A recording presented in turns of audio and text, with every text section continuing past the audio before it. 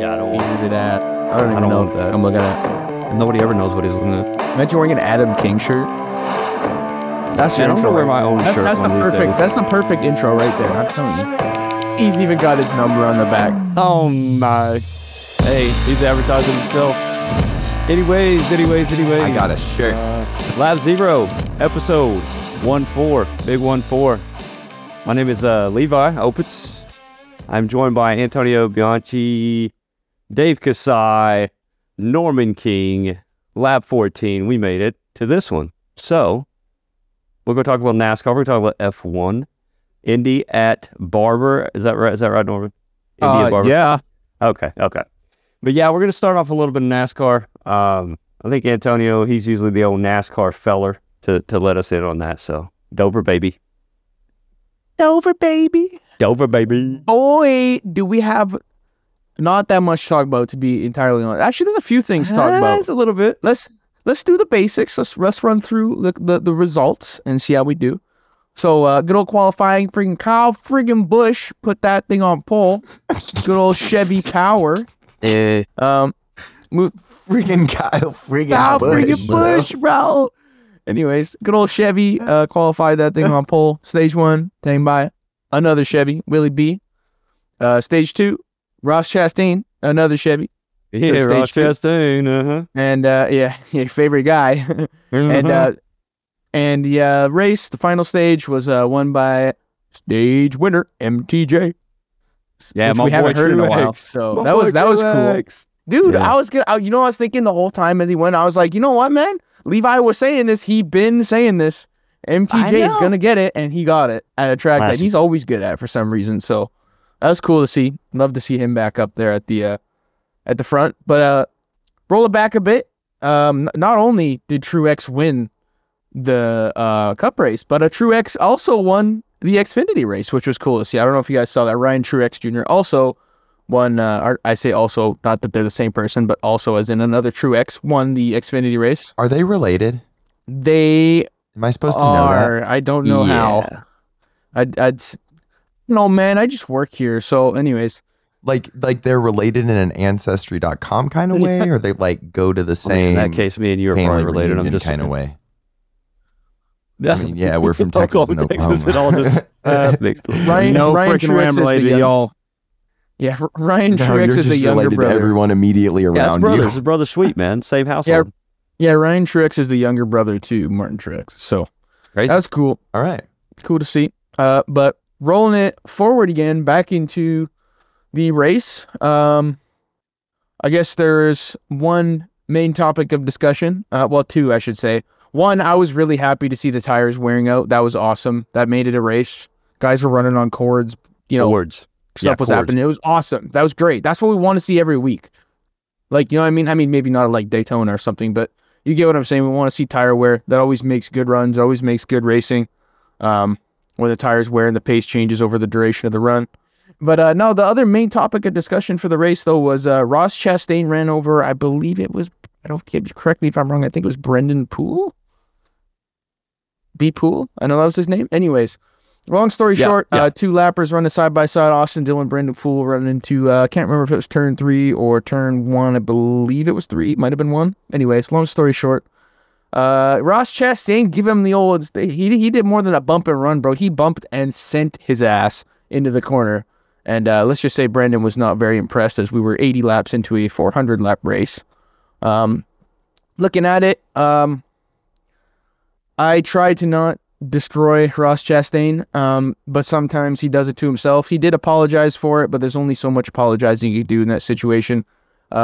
He's definitely had his fair share of wrecks this year. Definitely, there's been times where he's been at fault, and other times where people have just called him at fault because his reputation and stuff. Yeah.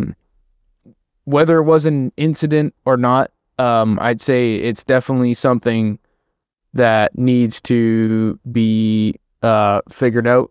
Because you can't be doing this with that kind of reputation. Yeah, and I think Levi's got something to say. Yeah, not to mention, I mean, he takes out Kyle Larson, was the fastest car on the track at the time. You know what I mean? He was coming up through there. But yeah, I think after some point, you hate NASCAR getting involved, but they're getting involved in everything else, right? With all the, retesting of the cars and taking them back to R&D and all this other crap that they're doing. You got a guy out there that's taking out cars. And it's not like you said, some of them are questionable, whatever the case may be, but there's a majority of them that are just him taking people out. Yeah, it keeps happening time and time again. I didn't see a lot of the race. I saw the right as that incident happened. And there's no excuse there. And I'm not big into the NASCAR stuff, but he literally just drove over him. Yeah, it's honestly, like with a reputation like that, you can't be doing that every week. Not I say every week. I mean, you get what I'm saying when I say that. It's he's just done too many things that you do something like that. And I also I forgot, I failed to mention, for those of you who haven't seen it, I forgot to mention Brendan Poole did come up and end up taking out Kyle Larson, who at the time was probably the fastest car on track. So you can understand why there's probably backlash from fans in that regard, not just because of he took out a car. It was he took out a car who also in turn, even though Larson was in the wrong place at the wrong time, took out a fast car, right? So that was a lot of the reason why people were upset about it too. And a little bit of a side tangent. If I remember right, Brandon Poole in his interview was like, didn't even like seem upset, mad, played the nice guy card in the interview, tried to play it off like he didn't know what happened or why it happened. He did end, though, on one of his interviews. I don't know which one it was. It might have been on the track or later, but he said somebody needs it. He might get his butt whooped towards, so you know what I mean. Yeah, for sure. It's bound to happen at some point. I actually got one more topic on NASCAR as well before we switch it up to a very event-filled weekend, especially for Norman. Legacy Motor Club, the team that Jimmy Johnson and I can't remember who else was merging to make. But they have switched, not switched. I think it's old Richard Petty, right? Richard Petty team. It's Petty. I'm yeah, not no, sure you're totally right. Yeah. No, you're totally right. It's Petty. My fault. I totally forgot about that. So yeah, Jimmy and Petty merged to make Legacy Motor Club, and they will be going to Toyota next season. And this is odd. I mean, that 43 car has now probably been every manufacturer that's ever been in NASCAR. Not only that, but at the same time, this is going to be really crucial for Toyotas because they have now potentially 2 more cars. And that means a lot, in super speedways and stuff when they all pit together. Because I don't know. I mean, I'm sure as everyone's noticed, Toyota's always been lacking in the sense of they don't have the manufacturer support on track, especially at plate tracks. You really notice it. And so I think having 2 additional cars is huge. It might not sound like a lot when you think that Chevy and Ford have, probably respectively about 15 to 16 each. I don't actually know the true numbers, so I apologize. I'm making that up. But you know what I mean? It makes a huge difference compared to, what do they got now, like 6 or 7? I don't even know what it is, if that. Yeah, I don't think there's too many. That's they're lacking hugely. And like got you say,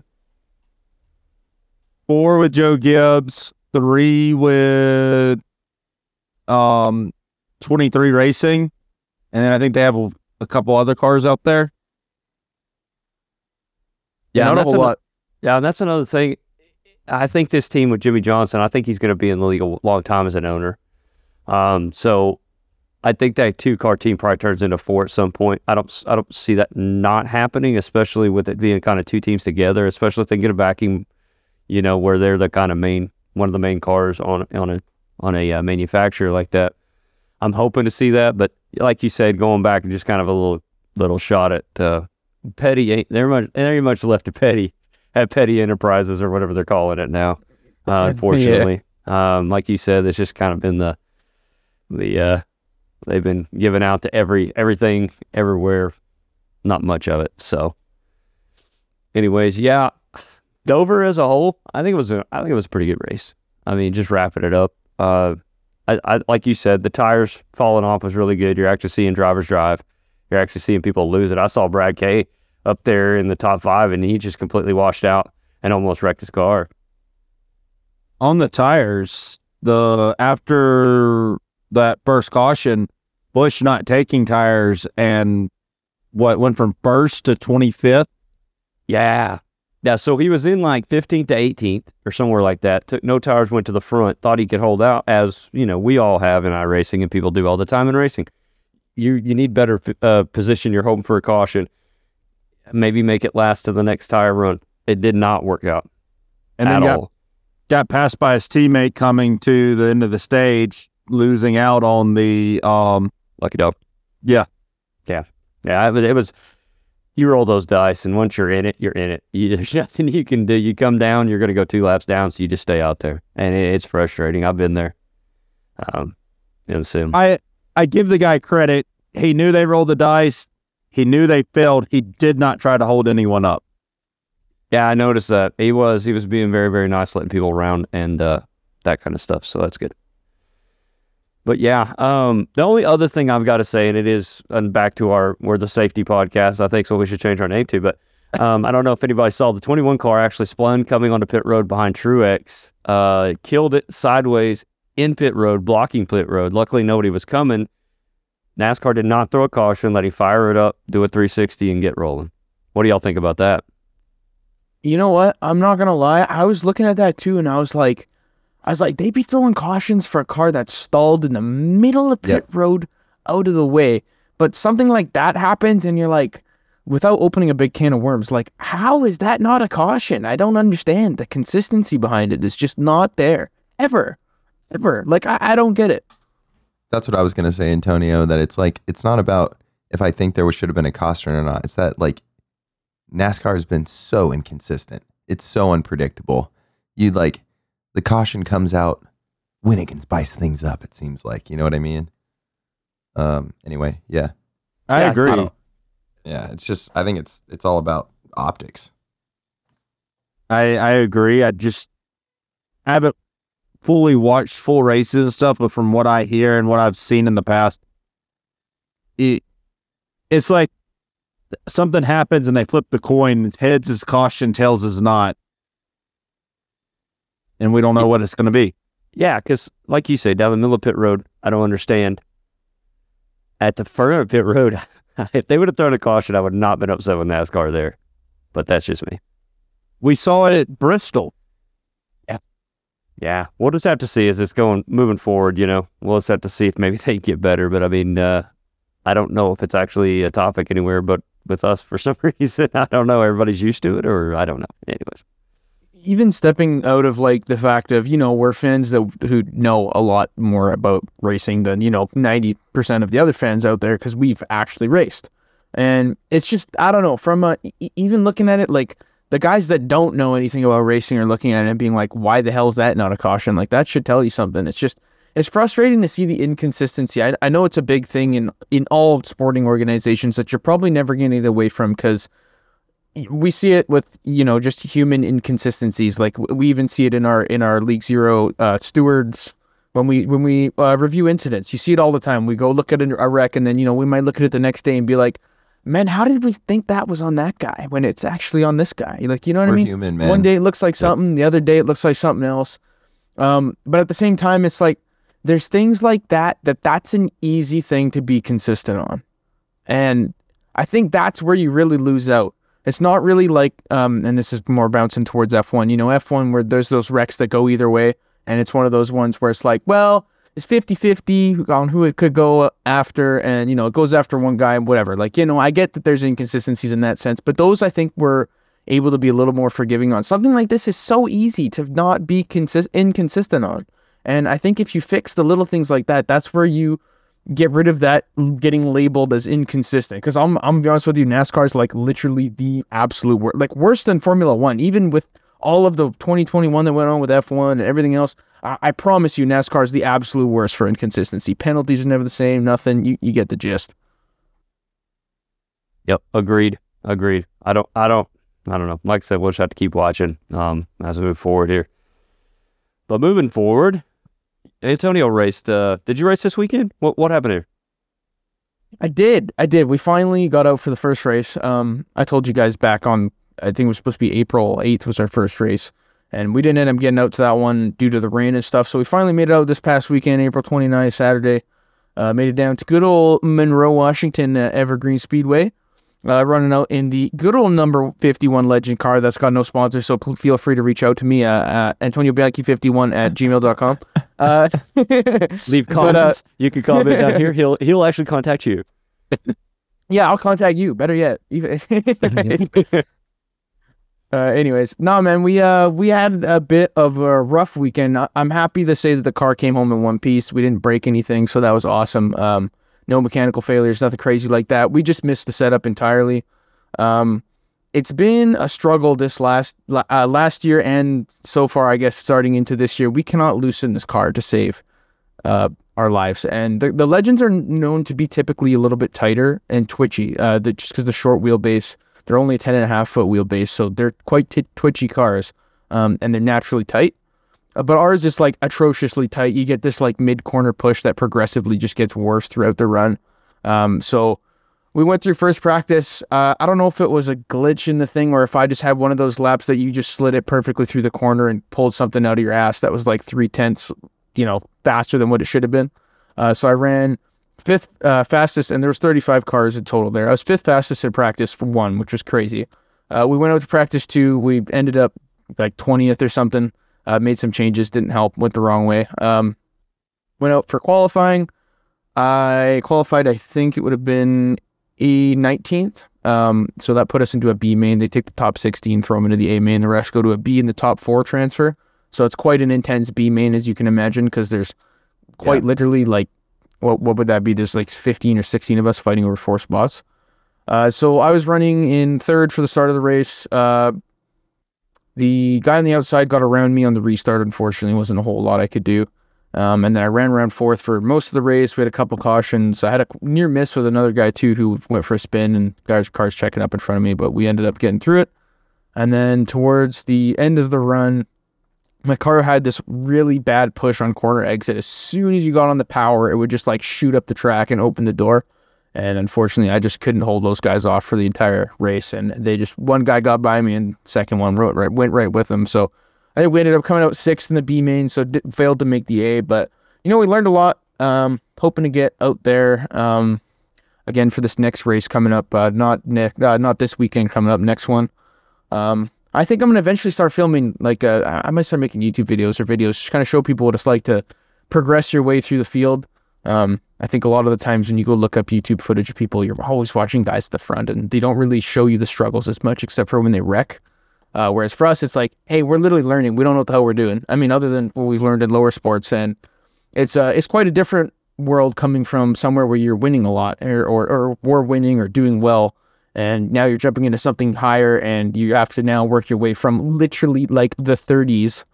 And, a top 20 starts becoming good. Top 15 starts becoming good. Top 10 start becoming meaningful. Then you get in top 5s, and it really starts progressing from there. So it's going to be a fun journey. I'm hoping this year we can, get it sorted out, and next year be super competitive. That would be the ideal scenario. So that's pretty much my weekend wrapped up. That's awesome, man. You do have one sponsor. It just doesn't pay very well. Lab Zero Podcast. I got Team Goon Squad on the Goon car. Squad on the car. I forgot about that. I don't know how I forgot to friggin' shout that out, bro. We had the number 51 Team Goon Squad Legend car. We did great this weekend. Shout out to our boys at TGS. What is it? TeamGoonsquad.com or something like that. Goon Squad. You nailed it. TeamGoonsquad.com. Check our boys out. Love them. We'll always have them on the car. They don't actually pay me money to shout them out, by the way. I promise you. I just throw the sticker on the car because I like the guys. So check them out. Dudes. Cool dudes. Well, good job on that, Antonio. Hopefully everything will come out better for you. Get that car loosened up. You know what I mean? Keep trucking. We love you, bud. We love the team. We love you, Dad. We love everybody over there at the 51 squad. Oh, yeah. I'm going to start introing myself like that. Yeah. Hi, guys. Tony Bianchi, driver of the number 51 Legend car. The Team Goon Squad. Little NASCAR talk. Lab Zero Podcast. Shout out to my dad. Yeah, shout out to my dad. Yeah. That's awesome, man. Well, Crew chief, hauler driver. Yeah. Well, keep trucking. So hope you get loose. Get loose, bro. Get loose. Anyways, gonna roll into F1 at Baku, Azerbaijan Grand Prix.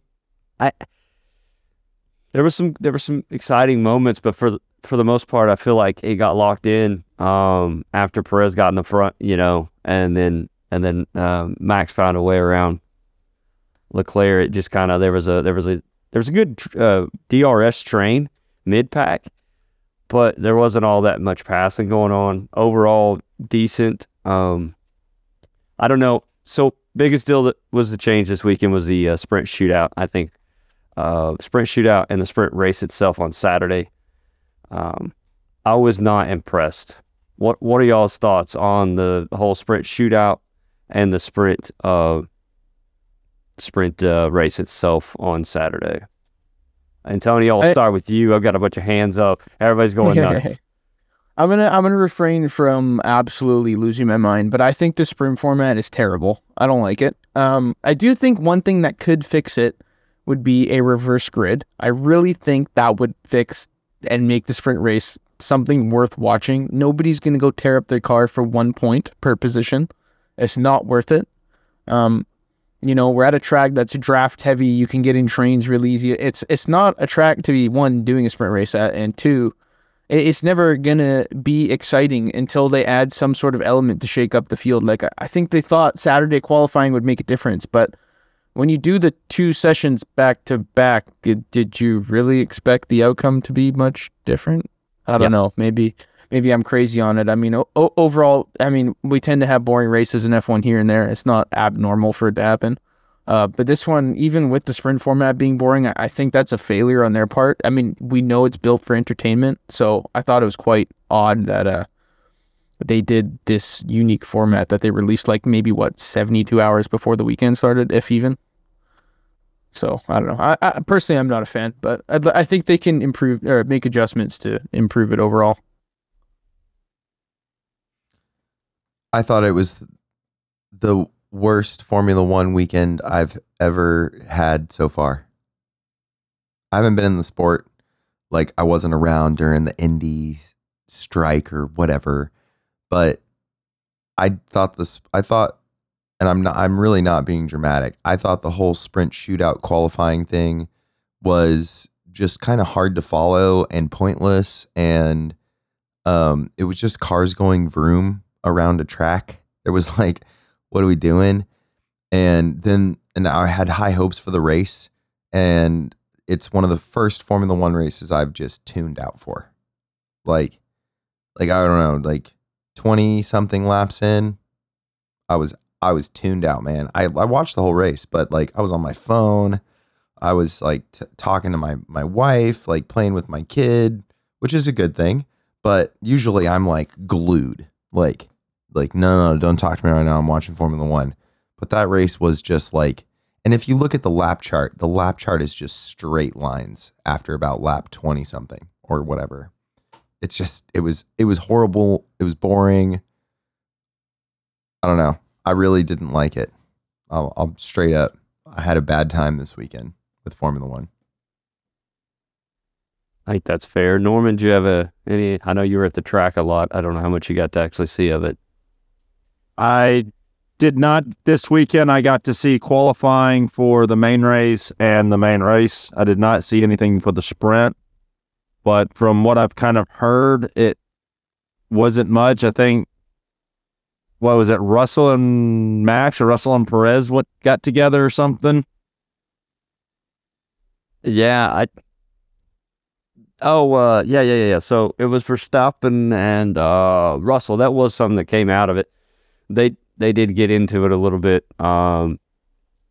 So Russell was trying to say that when you inside car at the apex, the outside car has to give way, which I think is just not true, especially in F1. We've seen it every which way but loose kind of thing. So that's BS. I think if you watch him his in-car cam, and I'm just probably going into way too much detail for this one little thing, but he was complete lock at apex. So that means he was done. You don't go complete lock at apex. You're over-exaggerating. Car's not rotating. He slid out, bumped. Luckily, I thought it was wheel to wheel when I first watched it, but apparently by Max's car in his side pod ripped, a good 6, maybe 8, 10 inches, that it wasn't. They actually got into each other. I mean, he ended up getting back around him and everything. I don't know. It's just one of those that, Russell didn't want to take any. he didn't think he was wrong at all. Max tried to talk to him after the race, and he ended up walking off. Of course, Max, yelled at him kind of as he's walking off, one of those, well, if that's the way you want to race, then I'll remember that kind of thing. You really can't do that like you can do in stock car racing. It's like, what's he going to do? Go out and, bump and run or something later. It's Yeah, not like right. that. Yeah, it's not an option. But That's I get like what he's saying. $500,000. Yeah. But at the same time, somebody like Max saying, oh, that's how we're going to race you. Well, I mean, dude, you race anybody any way you want to. I mean, you don't really care either way. So it's not like you're going to change anything either.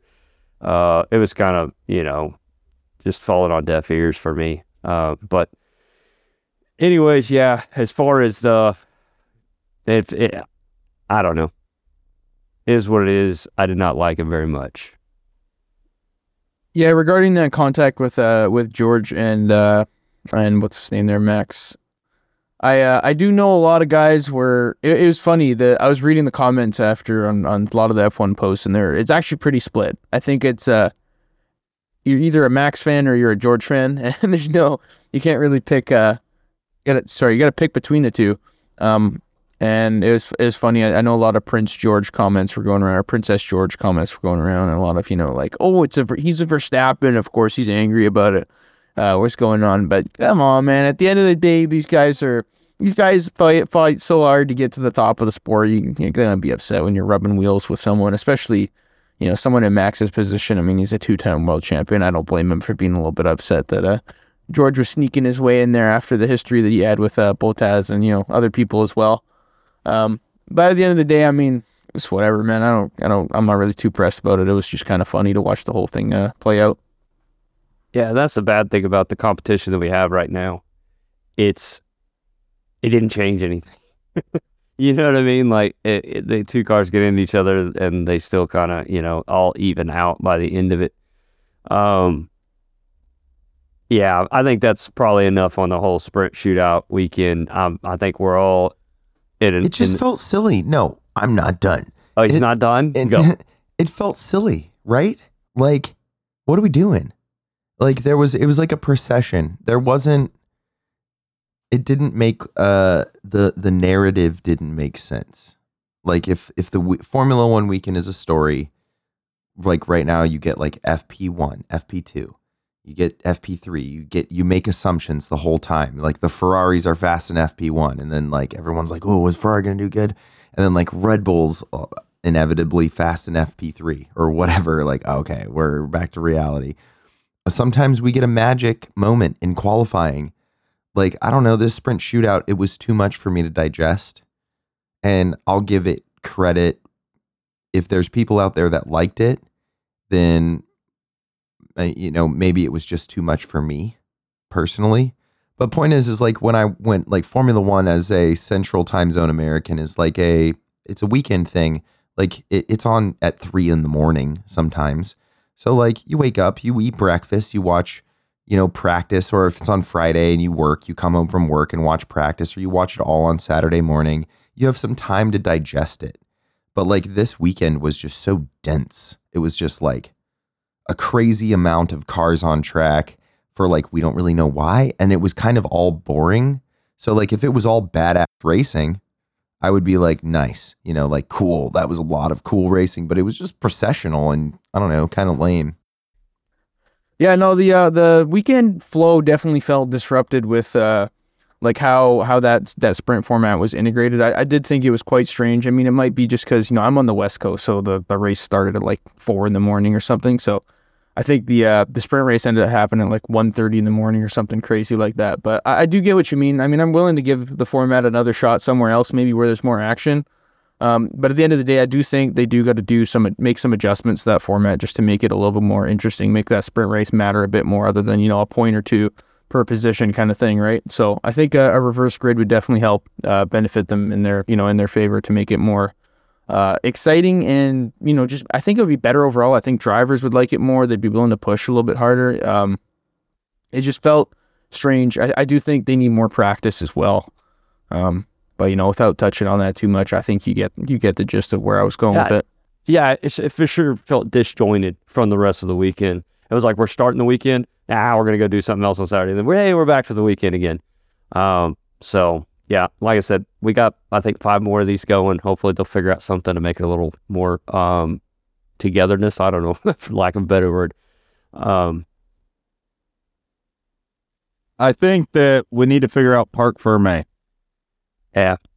I think it was, like I said, I only saw qualifying and the main race. I didn't see anything with the sprint. But during the race, they were still talking about how Parc Ferme was just messed up. Yeah. So Toto Wolff was the biggest one that was yelling about that, but that's because Mercedes isn't winning. Yeah, he was saying that, they tried to get the setup on the car right, didn't get it right. Parc Ferme set in after the first practice. When you start qualifying, it's pretty much crushed. So, Friday on, you're done with changing your car, even if you know what to do to make it better. I think they should open it back up during qualifying Saturday morning. And then for race trims, kind of like as soon as that clock stops and we go, red flag at the last shootout quali, then it stops. I don't know if that's enough time or would even help the teams, because that shootout quali thing was really, really fast. But anyways, enough on that. We're going to move on to the Grand Prix itself on Sunday. It was exciting. There was cars going all over the place. They were doing a lot of passing. Like I said before, once everybody lined out, it was pretty straightforward. Everybody tried to make a big deal about the Verstappen coming in for tires right before the pit stops or whatever. But I think they tried to make it more exciting than it actually was. I don't think it was that big of a deal. And like you say, I think Dave touched on it. A few other people touched on it. It leveled out. And everything just went pretty much like you thought it would. A few things to touch on. The Aston Martins didn't look as good as usual. I think we're going to see that at the street courses for some reason. Not to do with the drivers itself. I just don't think that car sets up as well. Of course, Perez killed it as usual. I mean, he's like street course god at this point. And then besides that, Ocon and another one made it, I think, all the way through the race on the hard tires. And then they had to come in, because that's the ruling that you have to change your tires. Ocon come down pit road with like 1 or 2 left. And I think it was the last lap, actually, because the Aston Martin or Verstappen was getting ready to come across the start-finish line. Media starts crossing the pit road to get pictures and photos. And Ocon almost tattoos like 5 of them. Like, they had to run back. I don't know if y'all saw that, but it's a big deal. They're going to make some new rulings. I think that gets into the safety side of our podcast again, unfortunately. The safety podcast.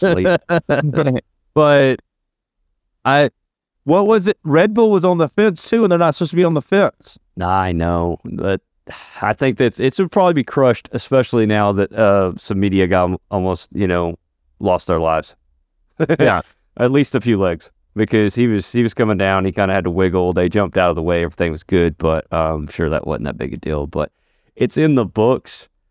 As far as points go, I mean, here I go, and I did my Yuki Tsunoda. I was gonna say we all sucked. I think I picked him to Bennett, and then what does he do? He gets a point. This man gets a point. Like, not only did it not Bennett, he actually brought points back for AlphaTauri. So, anyway. Levi, real quick, can I also remind you he bit it in the sprint race? Yeah, but that didn't count, I know. I'm just saying. You missed it. Mine were inverted, dude. I picked Leclerc to win it, and he did the best. He would have been the win it pick, of course. I picked Russell to win it, and he sucked. And I picked Sainz to be in it, and I mean, like, I guess you could say he was in it, but I don't know, man. Mine were inverted, so I got a crisp 0. Yep. But I know you got the Sainz point. I got Leclerc to win it. I got other the than 0. Red Bulls. Bang, bang. Bang, bang. But yeah, we'll update those points on our, I think later on here we'll do our Bennett in it, win it, later on in the podcast. But, well, yeah, Formula One, good weekend, to eat some chips on the couch, at least for me. But I guess moving on to Barber, we're extremely excited to have the driver of the number 3 HMD Motorsports Indy Next car, Mr. Josh Green, is with us here to talk about all things motorsport, but particularly we wanted to hear his take on Barber this weekend, which he did perform in and did so well. Josh, you did so good this weekend. It's so cool. We see you we see you in our league races. You help coach some of the guys in our league. You've been extremely accommodating, but to see you out on track in real life, in the Firestone Indy Next series is incredible. So can you tell us a little bit how you got started? All right. So for like full perspective, right? None of my parents raced. None of my family ever raced. So first generation, my parents were always into cars. I used to always go to Cars and Coffee as a little kid with my dad and, stuff like that on the weekends, and NASCAR races would be on and Formula One sort of as I grew up. But when I was around 9, behind our house, we have this, it's just woods, right? It's just part of our property, but it's just kind of like unusable woods. And my dad was like, hey, let's go for a walk down there. So we went for a walk down the woods. And then he was like, I was 9, and he looked down at me and was like, do you want to build a go-kart track? And as a 9-year-old, I was like, yeah, I want to build a go-kart track. Like, duh, obviously. So we got some rakes. We raked out a dirt track. We bought like a $200 dune buggy off of Amazon, and I started ripping around that. And that was the start of it all. That's so cool, man. That's so cool. I love how a lot of racing drivers, kind of Antonio included, it's all about the dad, man. The dad is just such a integral part. I have a 2-year-old son, so I'm brainwashing him right now. We own 4 go-karts, none of which he can touch the pedals in. So hopefully get something started. So tell us a little bit more about this weekend, man. I know you kind of got started just doing backyard racing. And how long have you been in the junior series? I know they've changed their name over the years, but how long have you been in the series? So I did karting all the way up until 2019. And then in 2019, I moved into Formula 1600. And from then and since, I've been in cars. So like this is the better part of 4 years. That's awesome, man. That's awesome. And if you don't mind me asking, how old are you? I'm 20. Wow. That's awesome. You got a long way to go, buddy. That's so cool. I appreciate it. When no one's looking, I get in my Miata and I go rip donuts in a parking lot down the street. I'm 30 years old, by the way. So, what? But I mean, that makes you a Formula One driver. I know. That's what I said, right? Like, Hey, you're I drive halfway a to Mazda. NASCAR just by doing a donut. That's right. I mean, I'm killing Circle, it. it's the same thing. Ripping through off-brand tires like crazy. But anyway, we've been talking a lot about safety on the podcast lately. We want to hear more about this weekend, but kind of segueing into that, I'd kind of like to know a little bit more about some of the systems in your car. We've all kind of talked about this a little bit. We were familiar with the helmet, the Hans device. Are those cars equipped with any other kind of cool stuff that maybe we don't know about? So one thing you might be missing on the helmet is the eject kit. Have you guys talked about that? No. So the eject kit is this little, it's been required in like IndyCar, and I don't know anything about Europe, but in IndyCar and everything on what was the road to Indy, what is now USF Pro Championships. And so it's basically this like airbag that goes into the top pad of your helmet. And it's a little wire that sticks out the side. And it just comes with a bladder that all of the AMR safety team have. So whenever they drive up to you in their trucks, they hop out. If you have a neck injury or some sort of head injury, instead of having to pull the helmet off your head, this bladder will expand by either blowing air into the tube or squeezing the bladder and push the helmet off of your head. So It's significantly safer for stuff like neck injuries and stuff. So I've kind of thought about that. How do they pull the helmet off? But yeah. that's awesome. That's super, super it cool. Is. Yeah. We've been really impressed with the AMR safety team, man. They are by far the best safety team on the planet when it comes to motorsports. And actually, so they all just won an award for concussion safety in IndyCar. And so one of the other things that for me is brand new, but for IndyCar and Indy Next has been around for a long time is the, I forgot what the name of that actual thing is, but basically G-force pedometer. I think that's the word for it. A G-force meter inside your earphone. So our earphones, instead of being, I don't have them on me. But basically inside your earphone, obviously you have the radio and everything like that, and they're molded to your ears for sound canceling because of how loud the cars are. But then inside of that tiny little unit that's the radio as well is a G-force meter that'll also plug directly into the ECU. So instead of just plugging our helmets into a wire and then our helmets into the car, now we're plugged into both the car directly as well as the helmet. And so being plugged into the ECU, all of that information gets transmitted directly to the ECU. So let's say you get into some huge accident, the safety team, they'll take you back to their truck, they'll sort of check you over, and they'll take your earphones and they'll figure out the pedometer reading of, oh, okay, so maybe it was a 50G impact on the car, right? Like let's say, Max Verstappen had that huge accident at Silverstone, that was like 50G. But just because it was 50G to the car doesn't necessarily mean that the driver himself took 50G of impact. And the biggest thing is looking at the helmet. So I don't know what the exact numbers are, but at the beginning of the season, we have to do a whole bunch of concussion testing. And each test is basically based off of a different amount of G impact. And the different of impact will determine if you're allowed to get right back in the car or if you need to wait a day, a week, a month, etc. Wow. And that's in, is that just an indie thing? Because I haven't really, because I know every series has like GT cars and have a little light that blinks, in WEC, and like Formula One cars, they have some warning system, but that's pretty incredible that it's in the earpiece. Wow. Yeah. That's really, really cool. So this weekend was kind of crazy for you, right? Fair. Yeah. Yeah. You ran awesome, man. Correct me if I'm wrong, but you ran in the top 5 for almost all of the race. Yeah, we did. Starting from 11th, it was a solid effort for sure. Wow, that is really, really cool. But racing happens. If we don't want to prod too much, but if you don't mind us asking, what happened out there?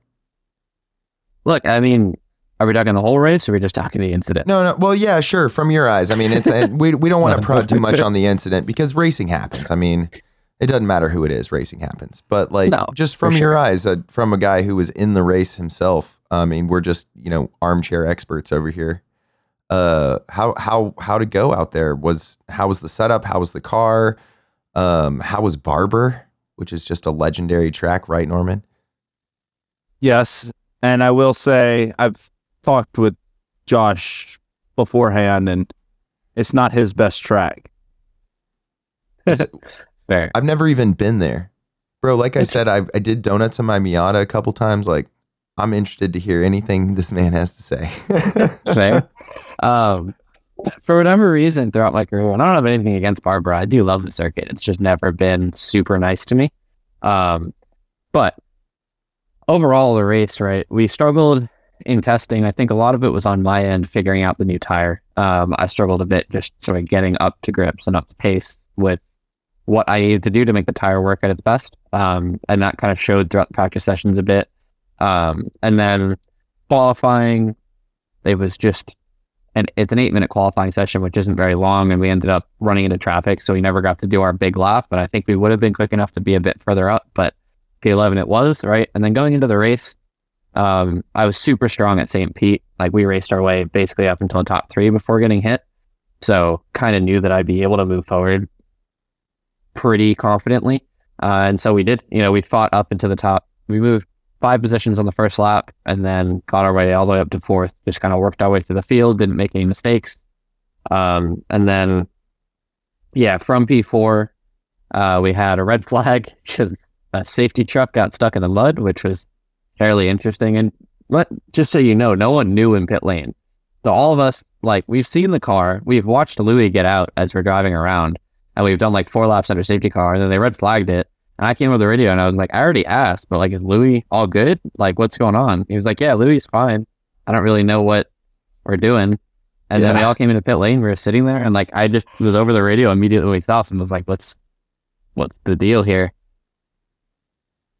A bit on that, for our listeners, there was a massive rainstorm that moved through Saturday and night, early Sunday morning. And he went through the gravel trap to the other side of turn 9. And it's very soft out there. And the the tow truck got stuck, and it was, from my point of view on the backstretch, it was pretty funny to watch. I mean, like, it was 100% pretty funny. Like, it was definitely very funny. And it wouldn't have been funny if the race didn't get restarted again, but the race did get restarted, so that was good. And then backing up on the whole thing, right? Barber is by far the hardest track to pass on the entire calendar. Any street circuit, any road course, it is by far the hardest circuit to pass on. And that's just the high-speed nature of the track, and that every corner is like 2.5 years long. So you always end up losing the front tire. And then with the aero wash, you end up losing the front tire even worse. So it's just like damn near impossible to pass other cars. And, that was kind of why we were so happy with the result. Obviously, there are some days where, like, you want to get the most out of it. And some days the most is fourth. Other days the most is a win. And, in a series like Indy Next where it's so competitive, the days where it's a win, you have to make sure you take home a win. But the day that it's a fourth place, you have to finish fourth rather than getting into an accident fighting for third kind of thing, right? And I think we did just that. Like, we had the pace to run and stick with the leaders. We all sat in that like 1 second gap because it was just so hard to pull up. And we are all just stuck in a train is the simple fact of it, using push to pass the same points every lap and keeping the pace just about the same. So I was very content with my driving from my end. I think me and my engineer Cyril did a good job getting the car a lot closer than we were at the beginning of the weekend, which was awesome. And then, the incident. I don't know. I mean, it's just how it goes sometimes, like, it's racing. Me and Daniel have talked about it. The way I try and look at it, especially when I'm in the car after stuff like that happens, obviously, like, you wouldn't have wanted to hear my radio probably, but after like getting out of the car and everything, taking your helmet off, I'm pissed off. I'm super frustrated, but all in all, like, the way I say it is A factors and B factors, right? The A factors is all the things that I can control, which was kind of, we aced that day. And the B factors is other people and car failures and stuff like that. And I don't have control over the cars behind me. And that happened, and that's life. And, I tried my best to be nice to him, and we had a conversation about it, and that's it. Like, it doesn't do me any good to make any enemies or be rude to anyone. So just have the conversation, get out of the way so there's no bad blood. After all, we are under the same tent. But no, I didn't see him in my mirror, and I tried my best to leave him in space, and it just ended up happening as it happened. Yeah, man, that's racing. I mean, like you said, you got to stay positive. You can't burn bridges for any reason in any career. But no, well, big respect to you for handling it the way you did. Sorry that it happened to you overall. It also makes me wonder. So we see you a lot in sim racing. We see you a lot in the league. How has sim racing translated in the real car? Whether it's getting faster, setting up the car, or avoiding and or handling mentally and physically accidents and incidents like you've had this weekend. I mean, what has it done for you, if anything? The biggest up to sim racing is racecraft overall. I mean, obviously it's different to real life because, like, in real life, there's like some amount of consciousness that, hey, if I get into this accident, I'm going to be sent a very big bill kind of thing. But in the sim, you get a lot of chances to be side by side with cars, a lot more than you do in real life. And people are significantly more ambitious. But it also means that you kind of have to be a lot smarter and a lot more preemptive to what people are going to do and what you're going to do to make an overtake happen. We talk about League Zero starting the reverse grid in 12th or something after winning the feature race. You have to be pretty smart because a lot of the times there are people who are maybe at the front who aren't used to being at the front or aren't that comfortable being next to other cars. And there's other people just like you trying to get to the field, especially with, like, you have a target on your head because you're the one who just won the feature race, right? So everyone wants to beat you to the front. So it's just this whole, like, it's a very, very good addition. Some people swear by sim racing. Some people hate it. I've heard tons of different ideas from tons of different drivers. And I think the biggest thing for me is taking sim racing very seriously. I enjoy doing the leagues and doing that sort of stuff. But when it comes to my own time on the sim, I try not to hop on and just pound around for fun. I try and, like, actually sit down, go through data and go through it in a progressive way that's going to make me better as a driver, and use it as a tool rather than just like as an arcade game. when I want to be on an arcade game, I just go on a Seto and drift, basically. Right. Well, you're good at it because if iRacing had proximity chat only, I would have not even know what your voice sounds like, man. So thank God that it doesn't. Do you have any, I guess, like if you could give one pointer to beginner sim racers or anything intermediate even, what would you give them? Have a breakpoint. Like, if we're talking about racing from that whole thing, and one of the biggest things that I've learned, it's like in every corner where what we call in racing, we call them events, right? So like a corner that's an event is a corner that's a big or decently sized break, and there's X amount of events on a track, right? So like at Barber, let's say there's like 4 or 5 events. You know, there might be a lot more corners, but there's only a couple actual events. Have a breakpoint for every single one of those events. That, hey, at this point on the track, like if I break any later than this, I'm in the wall kind of thing. And know that like, okay, let's say it's the 300 board. If I break at the 250, I'll make the corner just about, but I'm not going to be quick on the exit, which could be useful to pass another car. But have that like kind of threshold of going like, oh, okay, now I'm at the 200, so I'm 100% in the wall going into the corner. Josh, I want to thank you again for, 2 weeks ago, helping me out at Fuji in the sim and sitting down with me. And I want to get your perspective on coaching, and do you enjoy it? And do you see yourself eventually getting into it? Oh, I love coaching. Absolutely love coaching. And I already, in a way, am into it. Like I work up at Monticello Motor Club, and I do basically driver coaching every day when I'm home, or as many days as I can when I'm home. And then I coach a bunch of people from there as well as other people on the sim rather consistently. I love it. I really enjoy it. And when it comes to my perspective on it, like I love being able to help people and show people the world of racing. Monticello is a lot more like very green people who are new to it all, and getting to sit right seat or like sit on data and stuff and work with people who are fairly new to it and kind of show them the intricacies of it is a lot of fun. But on the sim, you know, you get to be really nitpicky and get very granular because, you know, instead of it being like real life and it happened and I can't go back and look at it again, like, for example, working with you, like whatever you did, if you did something stupid, I could just hit rewind and play it over and over again and be like, oh, hey, like this is the thing you just did that you need to fix kind of thing, which is a really useful coaching tool, as well as like it helps you keep yourself honest. So it makes me better as a driver, and I enjoy getting to work with other people and see them improve and, you know, watch the results start to have an uptick. So you're saying you did a lot of rewinding and rewatching how many mistakes I was making. I get it. I was going to say, you probably wore out the rewind button, right? On that topic, coaching, you're in the Indy Next series, and I know you're probably looking to get into IndyCar, but do you see yourself wanting to try any other series besides IndyCar, or is like open wheel what you really love? Well, I mean, the end goal is forever going to be IndyCar, and that is like 100% the target. But if you gave me any series with 4 wheels and told me I could go drive a race car, I'm going to go drive a race car. Like it's not really a question for me. If someone offered me a ride in a GT car, in a prototype, in a NASCAR, or whatever, if they let me get after it, I'm going to get after it. Like, I'm not going to say no. Yeah. With that being said, what is your like Indy Championship, Indy 500 winner, just getting to Indy? I know you have goals, but you know, what's like the pinnacle if you can make it? An IndyCar championship, 100%. That's definitely the pinnacle. It's always going to be. I hope you get there, buddy. I appreciate it.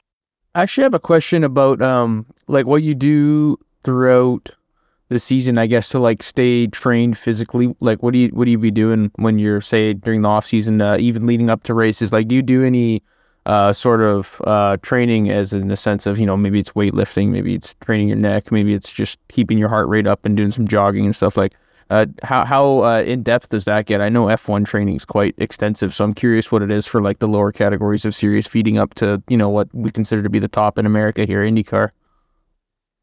Yeah. So as with HMD, we have PitFit, which is like a big training place for IndyCar drivers, or not even just IndyCar drivers in general. They have one in Charlotte, one in Indy, and they do a bunch of online training as well. So I'm training basically 6 days a week, once or twice a day, every single day. Weight training, cardio, both long and steady state, and everything basically in between. And I also climb usually like 2 or 3 times a week. It's something I've gotten into a ton with an IndyCar driver, Zach Beach, if you guys remember him from a couple of years ago. And the cars are ridiculously physical. Like it's just, we don't have power steering over here. And the IndyCar is somewhere upwards of 50 Newton meters of torque in the steering wheel, and we're somewhere around 20 to 25. So, I mean, if you think about a direct drive wheel, that's like turning it up to 100 and doing an hour-long race with it. That's crazy. And do you find the climbing, does it help you with like grip strength, or is that just something you've just got into because you enjoy it? Definitely helps with grip strength, back strength a ton as well, and core strength. Like those are really the 3 biggest like things. As well as I think mentally it's like super, super useful. It's, I guess, as an athlete and someone who like competes for, that's their life and that's their whole like, yeah. I mean, my brand is basically being a race car driver. So everything I do is competitive. When it comes to climbing, there's a lot of challenging yourself, working really, really hard towards something, but sometimes you also have to end a session and go, that's not happening today. And that doesn't really ever happen in racing, right? Like I can't leave the track content with being like, I tried my hardest today and I finished 15th. Like I can't smile at that kind of thing. Whereas if I'm climbing, let's say I climb like V5-ish now, and let's say like there was one V5 that I was trying all day and I didn't get it, I can go home and I can go, all right, well, I tried my best. I learned a couple things and I'll move on. There's a reason why they call them a problem. You know what I'm saying? 100%. I met my wife climbing, man. It was such a huge part of my life. I haven't been in a long time, but it is a different way of thinking about life and accomplishment and sport. And like you said, there's days when you try like a 510C or a 511 something, or I was more, trad and sport climbing stuff. But like some days you fail, but it's not a failure. Like you figured out half the problem. It's that hold, 70 feet up, you got to hook your hand just right and you haven't figured it out, and you lay in bed and think about it, and like it's an obsession. So I respect that, man. It definitely translates to racing, sim racing. I mean, everything. It's such a dedication. So, like I said, you show me your rack, I'll show you mine. I appreciate it. Yeah. I mean, one thing, honestly, like as a kid, I did a lot of sports, played a lot of different sports, and I was like 100% honestly not very good at any of them. Very bad hand-eye coordination and just couldn't really figure stuff out. And then when it came to racing, like it just instantly clicked. I was very quick out of the box. And actually, once I figured out racing and started being successful and went back to tennis, basketball, I mean, climbing even, everything was like super easy to be at a decently high level straight out of the box. This isn't like, oh, I'm a professional tennis player, but this is like being able to play quite decently. And it's because you learn like a level of getting in the zone, as you say, or like smoothness, that like, even if you haven't perfected something, or like, yeah, even if it's not a strength of yours, if you can do it in a way that feels smooth and it flows, 9 times out of 10, it is kind of operating in the way it's meant to. And I think as a kid, I was very stiff and I could never really let myself get into that flow state. And that was something I struggled with in karting and early on in my racing career. And as I kind of tugged myself away from it, it fell into the rest of the pieces of my life. Yeah, you can't be stiff on the boulder, man. You'll fall. Nope. You gotta relax and hang. You know what I'm saying? Well, Josh, we're gonna welcome you just to the rest of our podcast. We want to talk a little more Formula One. We want to talk a little more Barber with you. But before we start that, is there anyone you want to shout out in particular? I always want to shout out my sponsors: Imperium Lionfish, Coach Mark Green, and honestly just HMD Motorsports and everyone in the crew, as well as my parents. That's awesome, man. That's awesome. Well, we're happy to have you. I think we'll talk a little more Formula One in a bit. I'd love to hear from Norman a little bit on his experience at Barber this weekend. I know you were there too, Josh, so feel free to chime in. But Norman, you were on there. Oh yeah, you were on the other side of the fence. How did it go? It, like normal, I know y'all call me a homer. It is in my backyard, literally my backyard. But I had a blast this weekend. I didn't realize. I thought this many series coming to a race weekend is normal. Y'all kind of informed me last podcast. This is not normal having all these events at one track on one weekend. And I know Josh has been at a couple of these. I thought this was a light weekend for a Barber event. I didn't get any interviews that I really wanted to. The paddock was pretty hectic all weekend. But, we had, like I said, we had the Blue Marble Radical Cup there this weekend. We also had the Porsche Sprint North America Cayman and 911 series, which I didn't realize the Racing for Children's got their IMSA GT3 Porsches into, which was really cool. They actually kind of fudged the rules to let them come race with them this weekend. To touch on that, they did sweep the 2 races, but it wasn't as easy as they thought it was going to be. Riley Dickerson, actually blew his engine in final practice. And overnight, they swapped the engine out and got him ready for qualifying and the race the next day. And that engine blew Friday evening. So that was good for them to come back and sweep the weekend. Riley won both races, which was really good. And just so happy to be part of that not part of it, but have a connection with that organization, looking to do more with them in the podcast, hopefully to get them on to talk about what they do. You got something, Antonio? Yeah, I was just going to say for most people who haven't listened, we might have new viewers on this episode. We got Josh Reen here. That's huge marketing thing. I'm just saying it's a Big bargain. deal. But no, I was going to say, you want to just touch on, for anybody who's new, your relation with Racing for Children's? Because I don't think a lot of people know that. Maybe just briefly go over it so they know what, how much you're into it with them and how you know about them and etc. Yeah. First off, Racing for Children's is a organization that works directly with Children's of Alabama, which is really big into childhood cancer and childhood blood disorders here in Birmingham. And they got started with a couple of car guys here that were part of the Porsche Club of America, the Birmingham chapter. And there's a guy, Brinley King, and his friend, I can't even remember his last name, but his first name's Doug, and now I feel really bad. Got together and was helping. They actually started taking some kids out to track days and running the car around and putting kids in the car and taking them on the track. And it really just started growing from there. I would really like to have the guys on to explain a little bit more, but Brinley King is my cousin. He's actually him and my dad were first cousins, so I think that makes us second cousins. I don't know how all that works.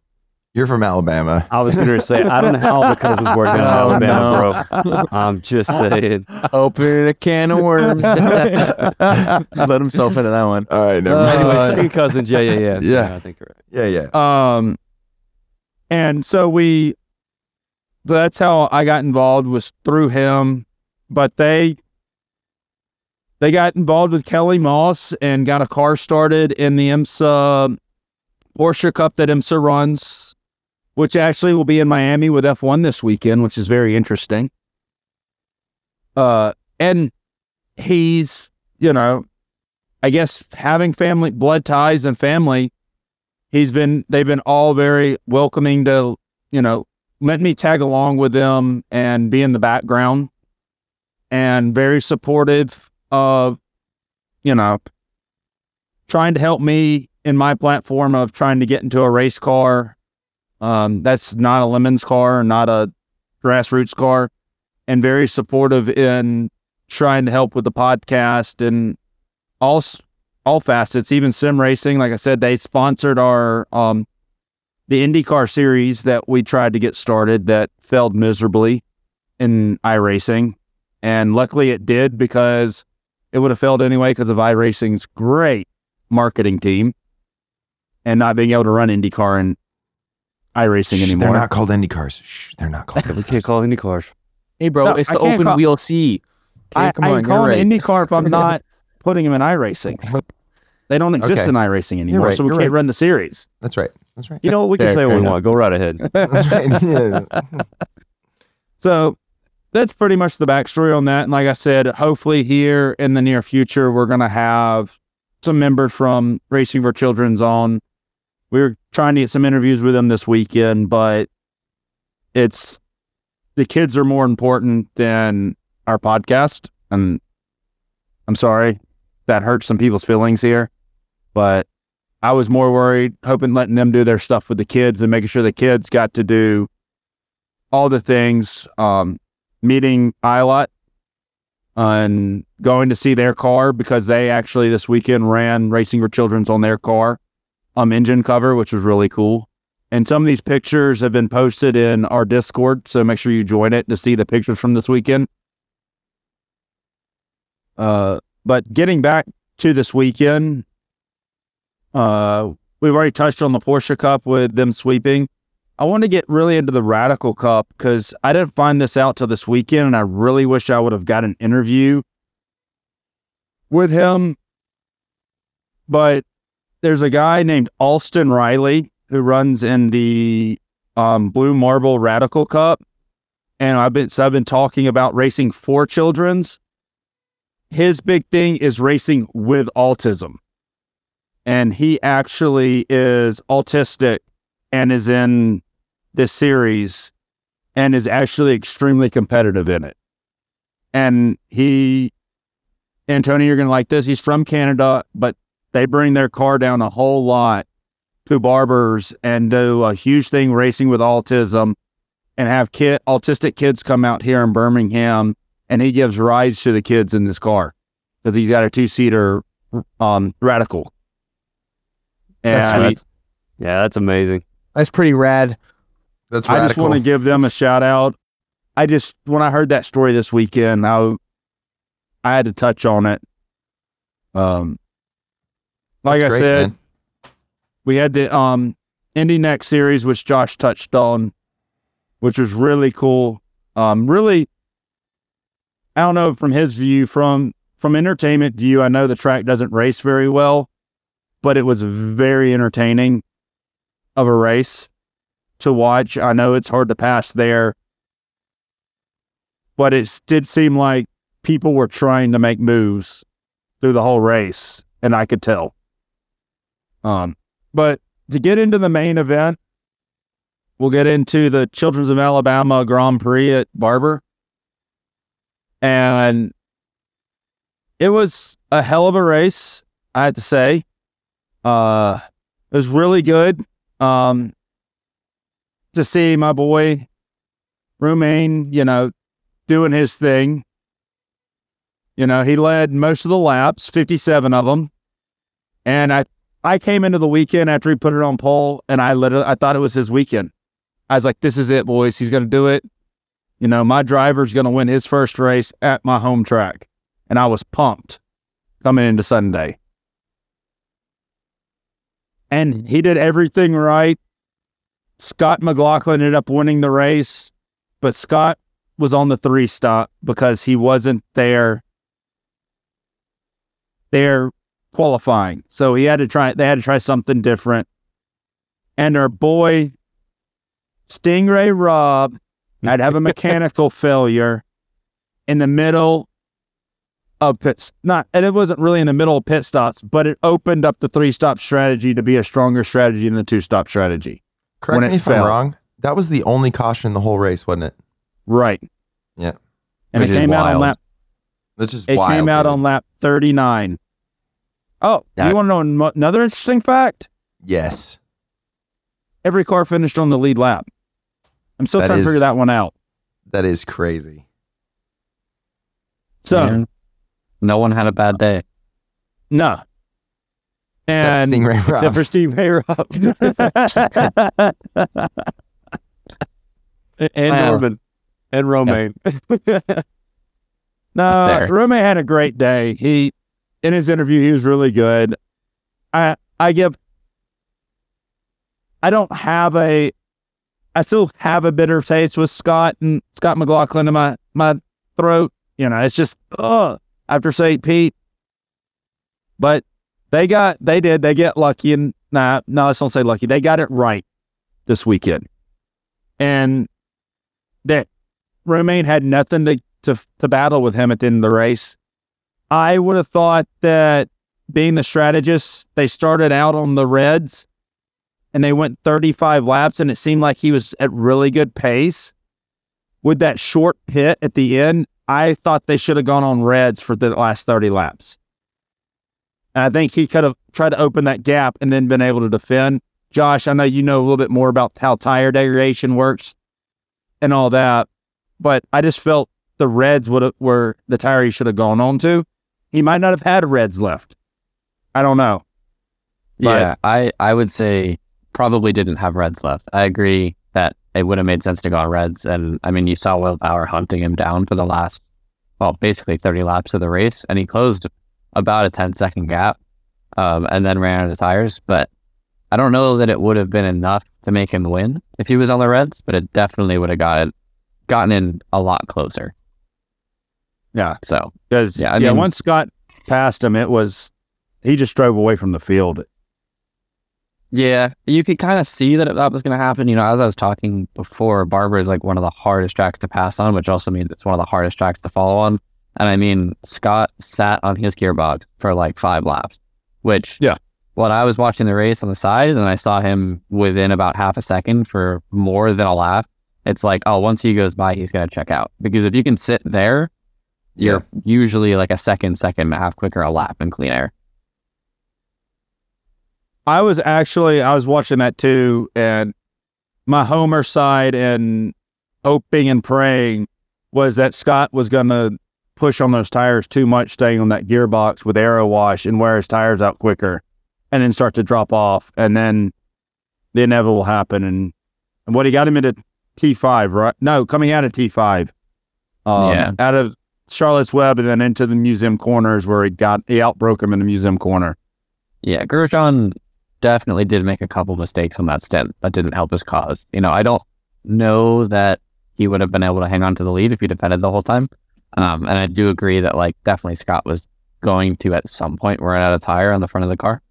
But Grosjean didn't help himself with the 2 or 3 times that he overshot turn 5, and then that one time was just a little bit more than all the others. That meant that Scott could get the exit, and he had the push to pass. So it was always going to be a drag race that he was going to win.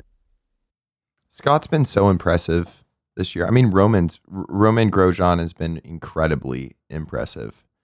All of them, Pato, Alex Palou. I mean, these are common names now, right?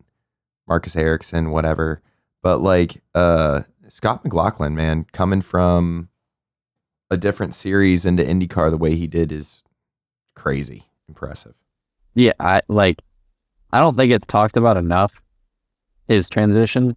Every single person we've seen throughout the entirety of history come from anything other than maybe GT cars into a Formula car usually struggles, just sinks so bad. Yeah. And we can look through Jimmy Johnson as a recent look, someone like that, they just struggle like crazy. He hopped in a car and won a race in his first season, which is ridiculous, obscene to think about.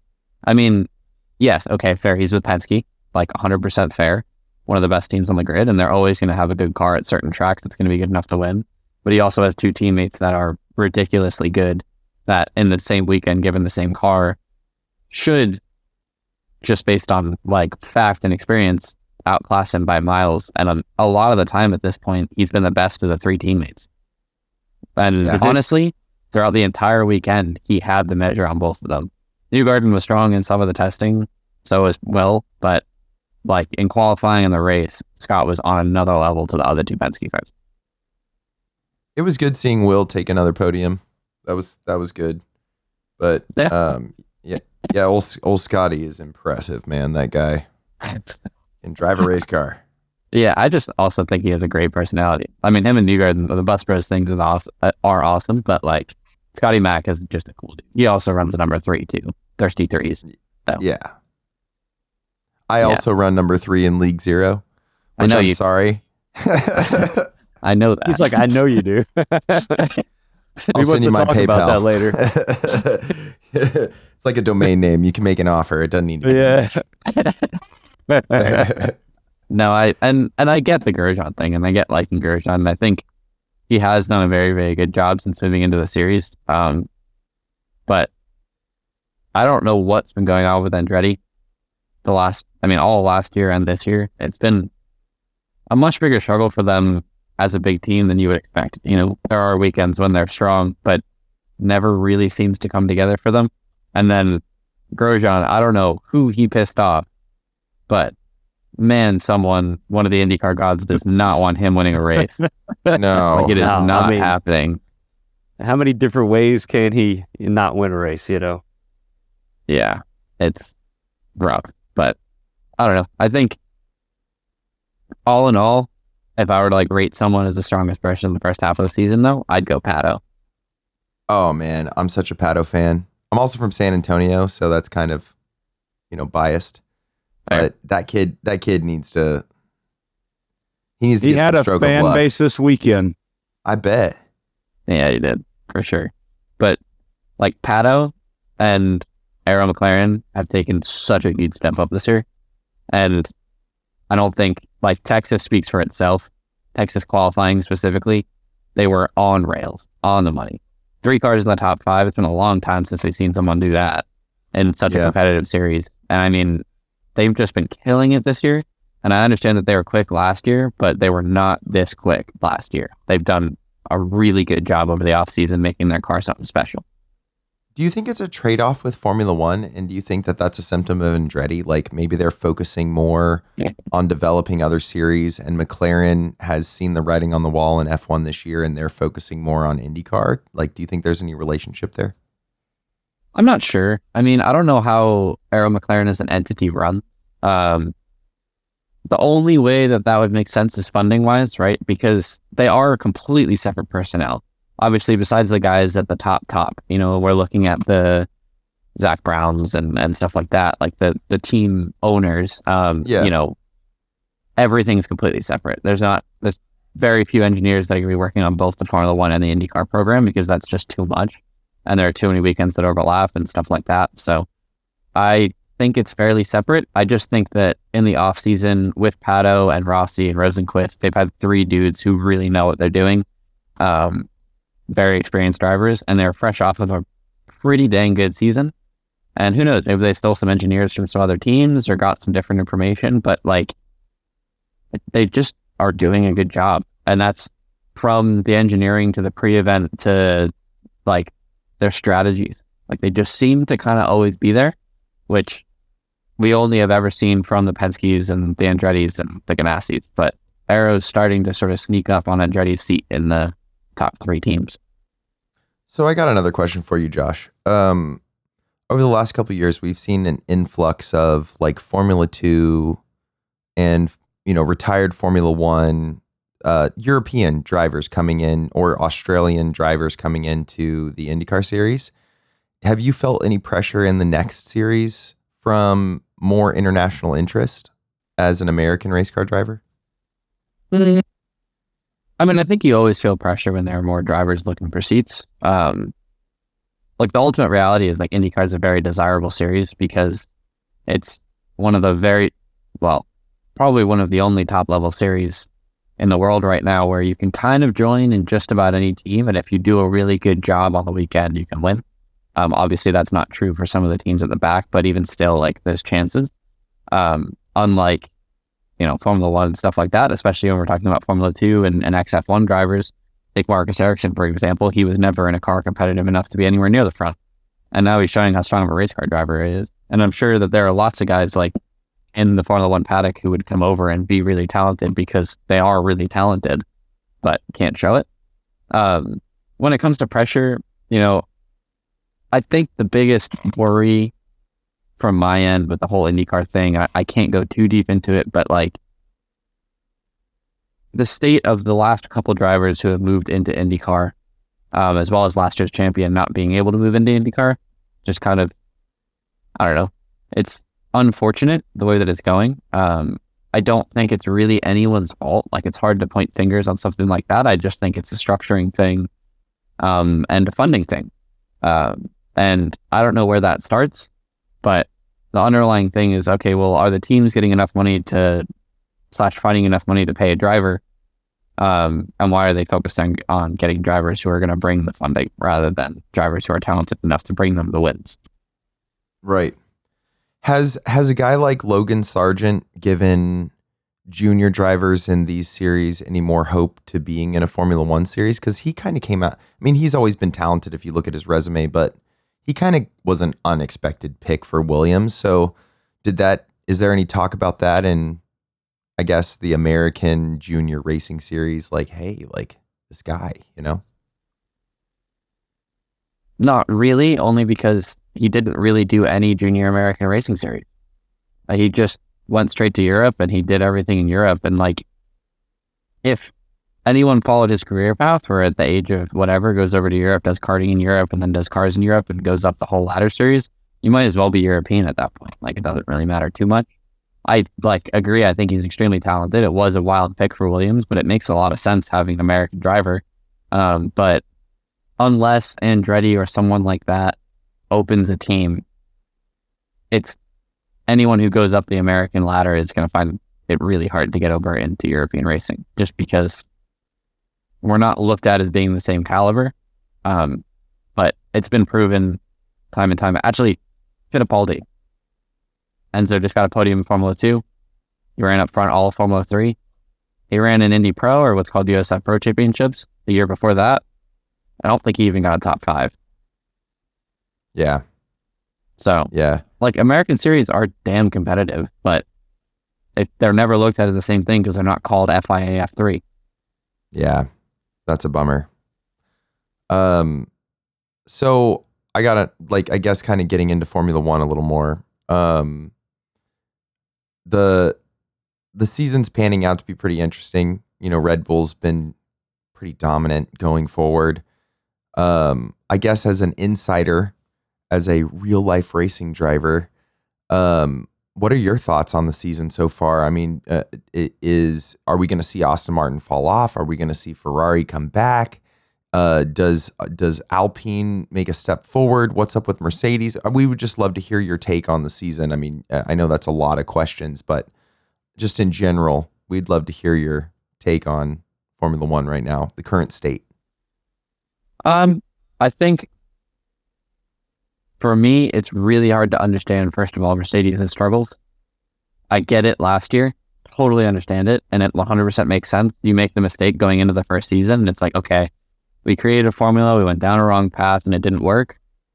It's weird to me that they kept the whole no side pod thing. You know, usually F1 teams, when they do something that drastic in the first season, they either are like extremely dominant, Braun GP, for example, Mercedes' origin, or they suck and they go, this was dumb, and they go back, kind of thing. And honestly, if you look all the way back, Mercedes in testing before they did the no side pod thing were kind of okay in comparison to when they got rid of the side pods. And I've just never understood it. Being an engineering student currently and working with engineers all the time, like, I just don't understand how having that entire part of the car not exist is useful for anything. Like, I understand the no drag thing, but the biggest issue is they're losing so much downforce from not having side pods that they have to run the wings so stood up that the win in, you know, more straight line efficiency is a loss because you have to run so much more wing.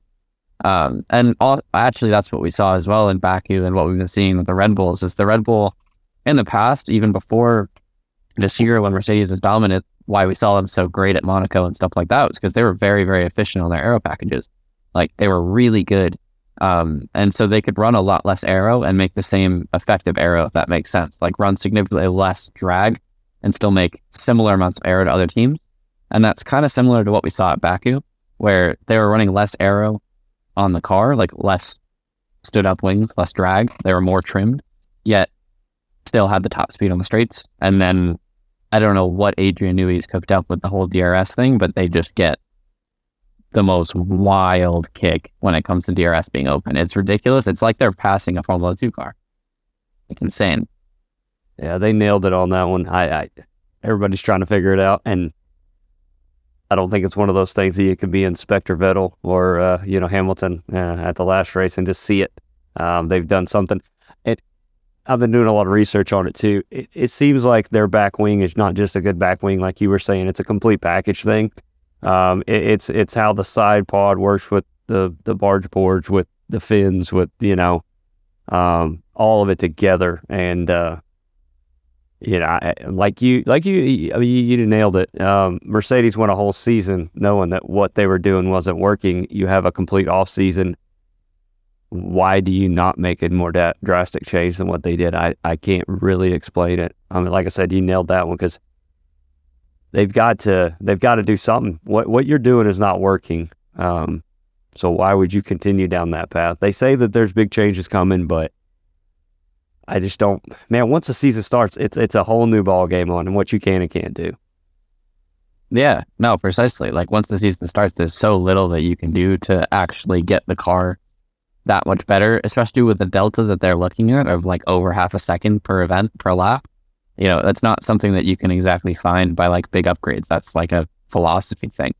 And I think they know, and Toto's even said in different press releases and stuff like that, about like they went down the wrong path. They have the wrong philosophy with the car. But just with such a dominant team, such a big engineering team, and so much funding, it's so weird that they kept with the same idea, and the car that they finished 2022 with rolled off the truck in Barcelona looking almost exactly the same.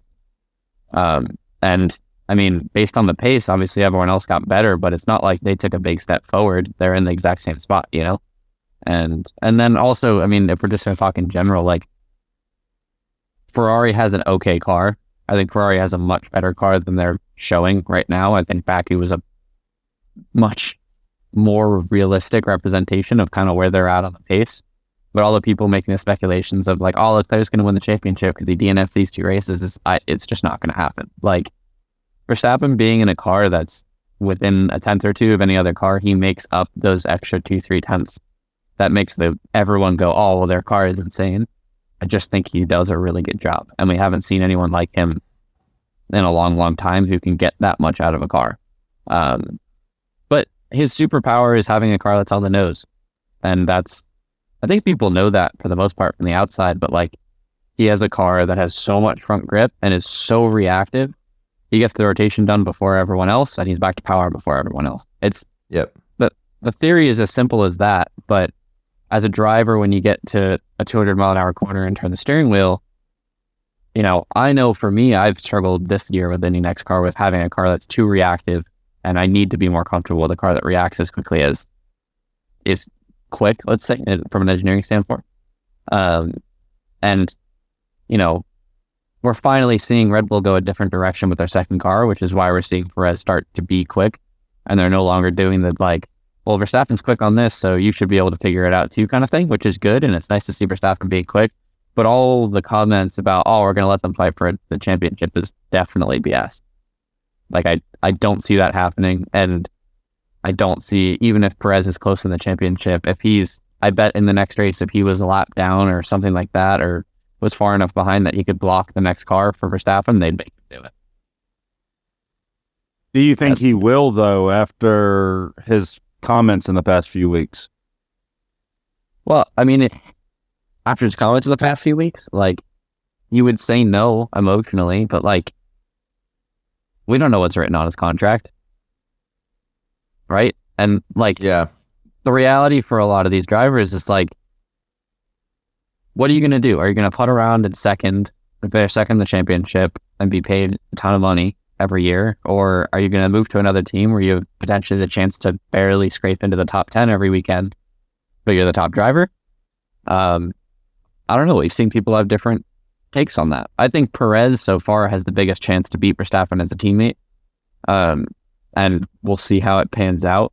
But I don't think they're going to allow that to happen, because I don't know where Verstappen's head's at. The way that he talks in press releases, it kind of sounds like if he got beaten by a teammate, he'd be off to the next team. Yeah. Do you think his dad has too much pull at Red Bull too? I don't think that family should be involved with the race teams like that. I mean, it's just, that's like simple fact. It just doesn't really make sense that like your dad should have any real pull at the team. And it's not like Max Verstappen needs his dad to have pull at the team, I think is a big thing. It's like Verstappen's one of, if not the most talented race car driver in the world right now. He doesn't really need anyone, pulling his weight. I think, and this is kind of going down a different direction, I just think that Max Verstappen has a bad mentality about the whole thing, or at least portrays himself to, and kind of comes off like a bit of, I don't know what word to say without cursing, but just a bit of a not very nice person on all of his interviews and stuff like that. It's just, he makes himself unlikable for no reason. And it's the same sort of like thing that Hamilton ran into as he started getting success. And then suddenly he was like, well, all of my fans, or all the people that aren't my fans, are starting to get more and more polar, more and more angry and annoyed every weekend. It's because you start just looking more and more like a crybaby. Yeah. And I think the issue is the more that you start winning races, especially in Formula One, when we're the team that every single weekend, anything other than a win is seen as a failure, you expect yourself to be there. And when you're not there, it's someone else's fault. And then in an interview, it comes across as, well, I didn't win today, and that's because this engineer did this, or because there was this safety car at this time, or this happened. And no one wants to hear that, right? Because then you look back at George Russell at Williams crying because he got on the podium after having an amazing qualifying. And thinking, I mean, in that interview, he didn't talk about himself once. All he talked about was how amazing the race team was and how great they did and how well they set the car up and stuff like that. That's the stuff we want to hear. And when you get to the level with Verstappen, it's like, yeah, okay, maybe someone did make a mistake, but there's 1,500 people sitting back at the factory trying their best, and when you don't win a race, and you're the person complaining about the engineers, it's like a real kick for everyone. Yeah, that sucks. Yeah, it does suck. And when you devote your entire life, if you think about the winters, like all these people working hours and hours and hours to build a race car. I mean, even talking about Mercedes, as we kind of talk down on them, there's some 100, 200 engineers that are there thinking they just developed the next biggest thing, and then they show up to the first race weekend, it sucked. Yeah. And Toto Wolff was going through interviews being like, our engineering team sucks. They need to figure their stuff out. You're sitting back at home like, all right, well, I don't know. We just won 8 championships in a row. We can't suck that bad. Yeah. So, yeah. Can't agree more, man. I do gotta go, unfortunately. No, well, hey, that's that. Before you go, do you have time for a quick in it, bin it, or win it? Yes, that's fine. Okay, great. So, do you know the rules of this game? We changed them recently. I'll just fill you in quickly. Okay, Win please it do. is any driver other than a Red Bull driver, because we had to cut out Red Bull. They're just too talented right now. Yeah, It's it's it's not win fair. it is pretty much. So when it's like anyone but Red Bull, who's going to finish highest in the race? Bennett is a DNF. It needs to be a full DNF in the race. And then in it is a top 10 points finish. So for Miami GP this weekend, May 7th, who are your win it, Bennett, and in it picks? So what was when it was literally has to win the race? No. Anyone but Red Bull. Like if Max and Checo take first and second and you pick Leclerc, Who's you third? win. Yeah. Let's see. Looking back, I think for Miami, Yeah, Miami. Yeah. Yes, sir. This weekend. Win it. I'm gonna have to say. Oh, I don't know. Sainz was kind of strong at Miami last year, in all fairness. But I'll probably go Leclerc. I think he has the biggest chance. I think Ferrari were quite quick there last year. They just, fairly unsurprisingly, had the single most disgusting strategy we've ever seen in our lives. Which I never understand that. I never understand Me that. neither. Especially with you could watch the stream and follow a strategy that comes up on the TV and do better than they do half the time. And the whole thing is they're literally reinventing the wheel. Every single car comes to pit on the same lap, and they're like, oh, well, we'll pit in 2 laps to the different tire. And it's like, well, no one else is doing that. That's not how this works. But it's funny because it's like the most advanced series on the planet, and they have all these engineers, and everyone comes up with the same idea.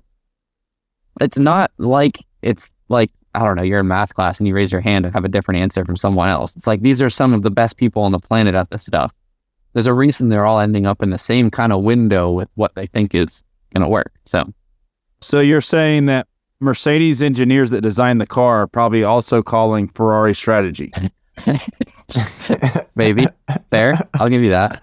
All right. But so Winnet Leclerc, I'll give him that. I think he'll have that. And I think that'll be someone that you're going to have to ban probably relatively soon because he's going to be the one finishing third every time. Bennett, who's crashing? Man, I don't want to say anyone. I feel Yuki's in my head. Nick's in my head. I love Nick DeVries. I think he's so talented. God, but man, Baku was not pleasant. That first crash that he had in the qualifying session was so confusing to watch back. I mean, it looked like you forgot to brake. He turned into the corner and it was like, there's no way. You're not even close. You're like 30 mile an hour quicker than you probably were the last time you went in there.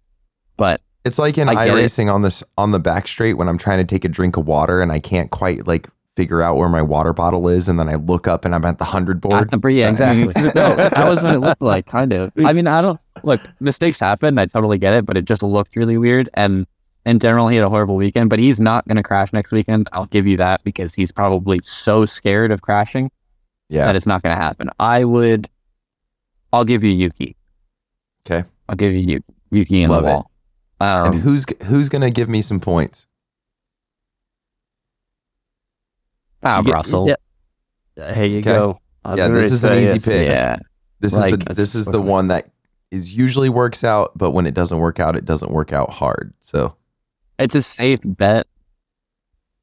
Yeah, that's what I was going to say. Those are strong picks, especially the Russell. Yeah. I like Russell a lot. I really, really like Russell. I know a lot of people don't, but I really, really like Russell, and I think he's super talented, and I like his attitude towards everything that's going on.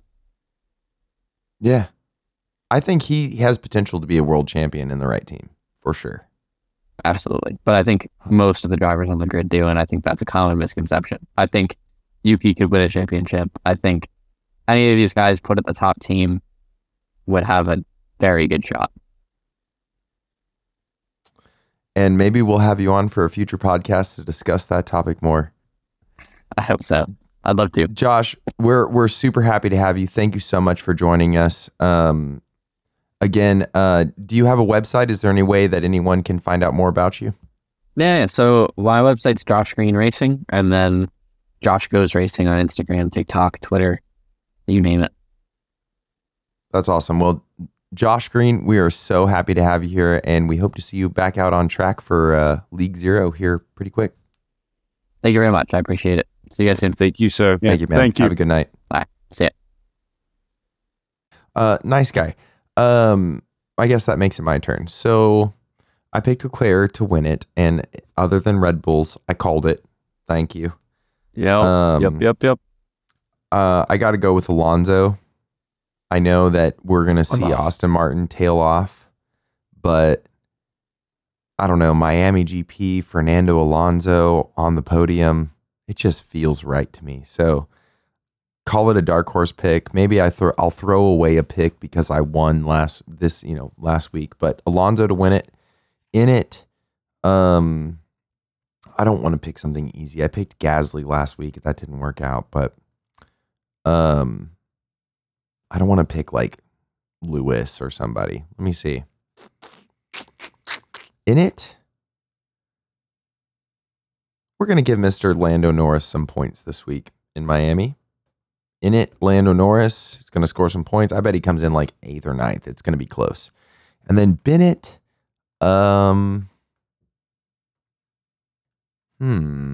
let's say it's been a while since we've seen Carlos Sainz Bennett. I'm going to call Mr. Carlos Sainz to Bennett. Dark horse picks. Huh? You like those? Yeah, your Bennett was Josh's win it. So we'll see how that goes. One of you winning, one of you ain't. You like those? Hopefully. So I guess, is it me? Yeah, me. Yeah. Norman. You'll come around. You'll get your chance. So your dark horse pick just really, really blew my picks up. So I appreciate that, Dave. Thank you very much. Alonso welcome. was going to be like, you know what? So win it. If you pick Alonso, I'll share the point with you. No, I can't do that. Remember, the little bits. We can do whatever we want. Yeah, I'm not gonna. I'm gonna be that. Don't be that guy. So yeah, my winning pick will be Leclerc. I think the Ferraris are coming back around. I don't think that Sainz for some reason has it as much as Leclerc. Sorry about that. But my in it picks, just to get some points, like you say, I want to do something a little crazy. Let's just Goofy and Pierre Gasly it. Why not? Love it. To Bennett though, I'm just getting a feeling. I got an Ocon feeling. I think Ocon's the one that bends it. Good pick. So that's my picks. Norman, what do we got, man? What's your picks there? Well, since I'm not completely last this week and left with like half the field already gone, my win it's still going to be tough. I guess to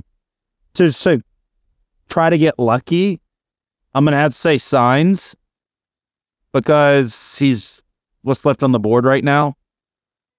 I just don't see anyone from Mercedes. I'm not going to jump down that rabbit hole again.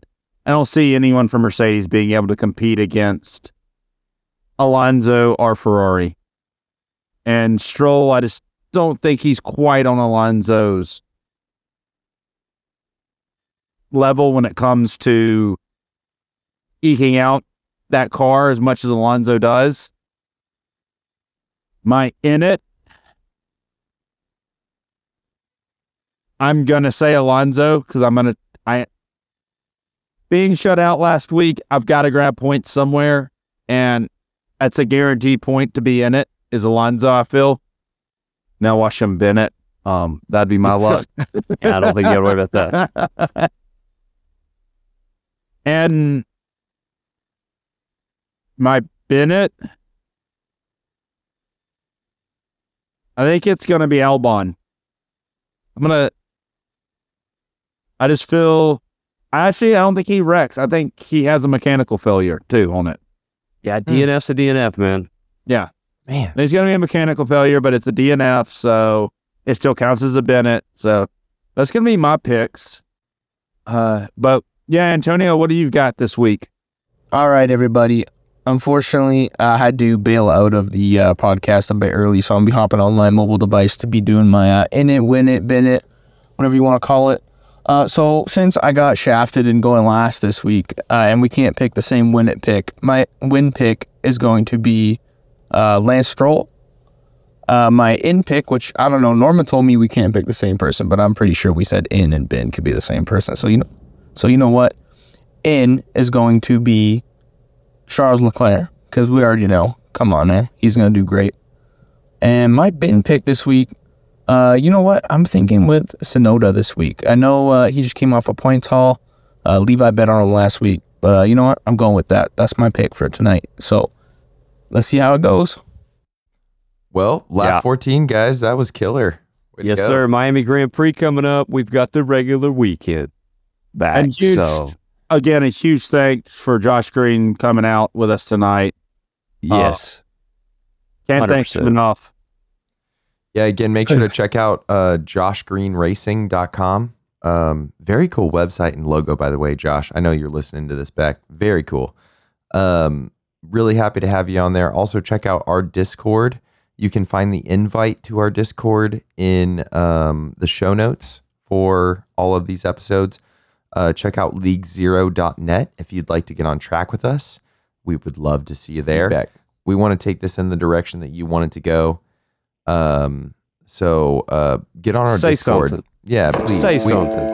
Please. It's going to lead you down all kinds of cool rabbit holes, including our league Discord, amongst others. So I'm sure you won't regret it. And we will see you next week.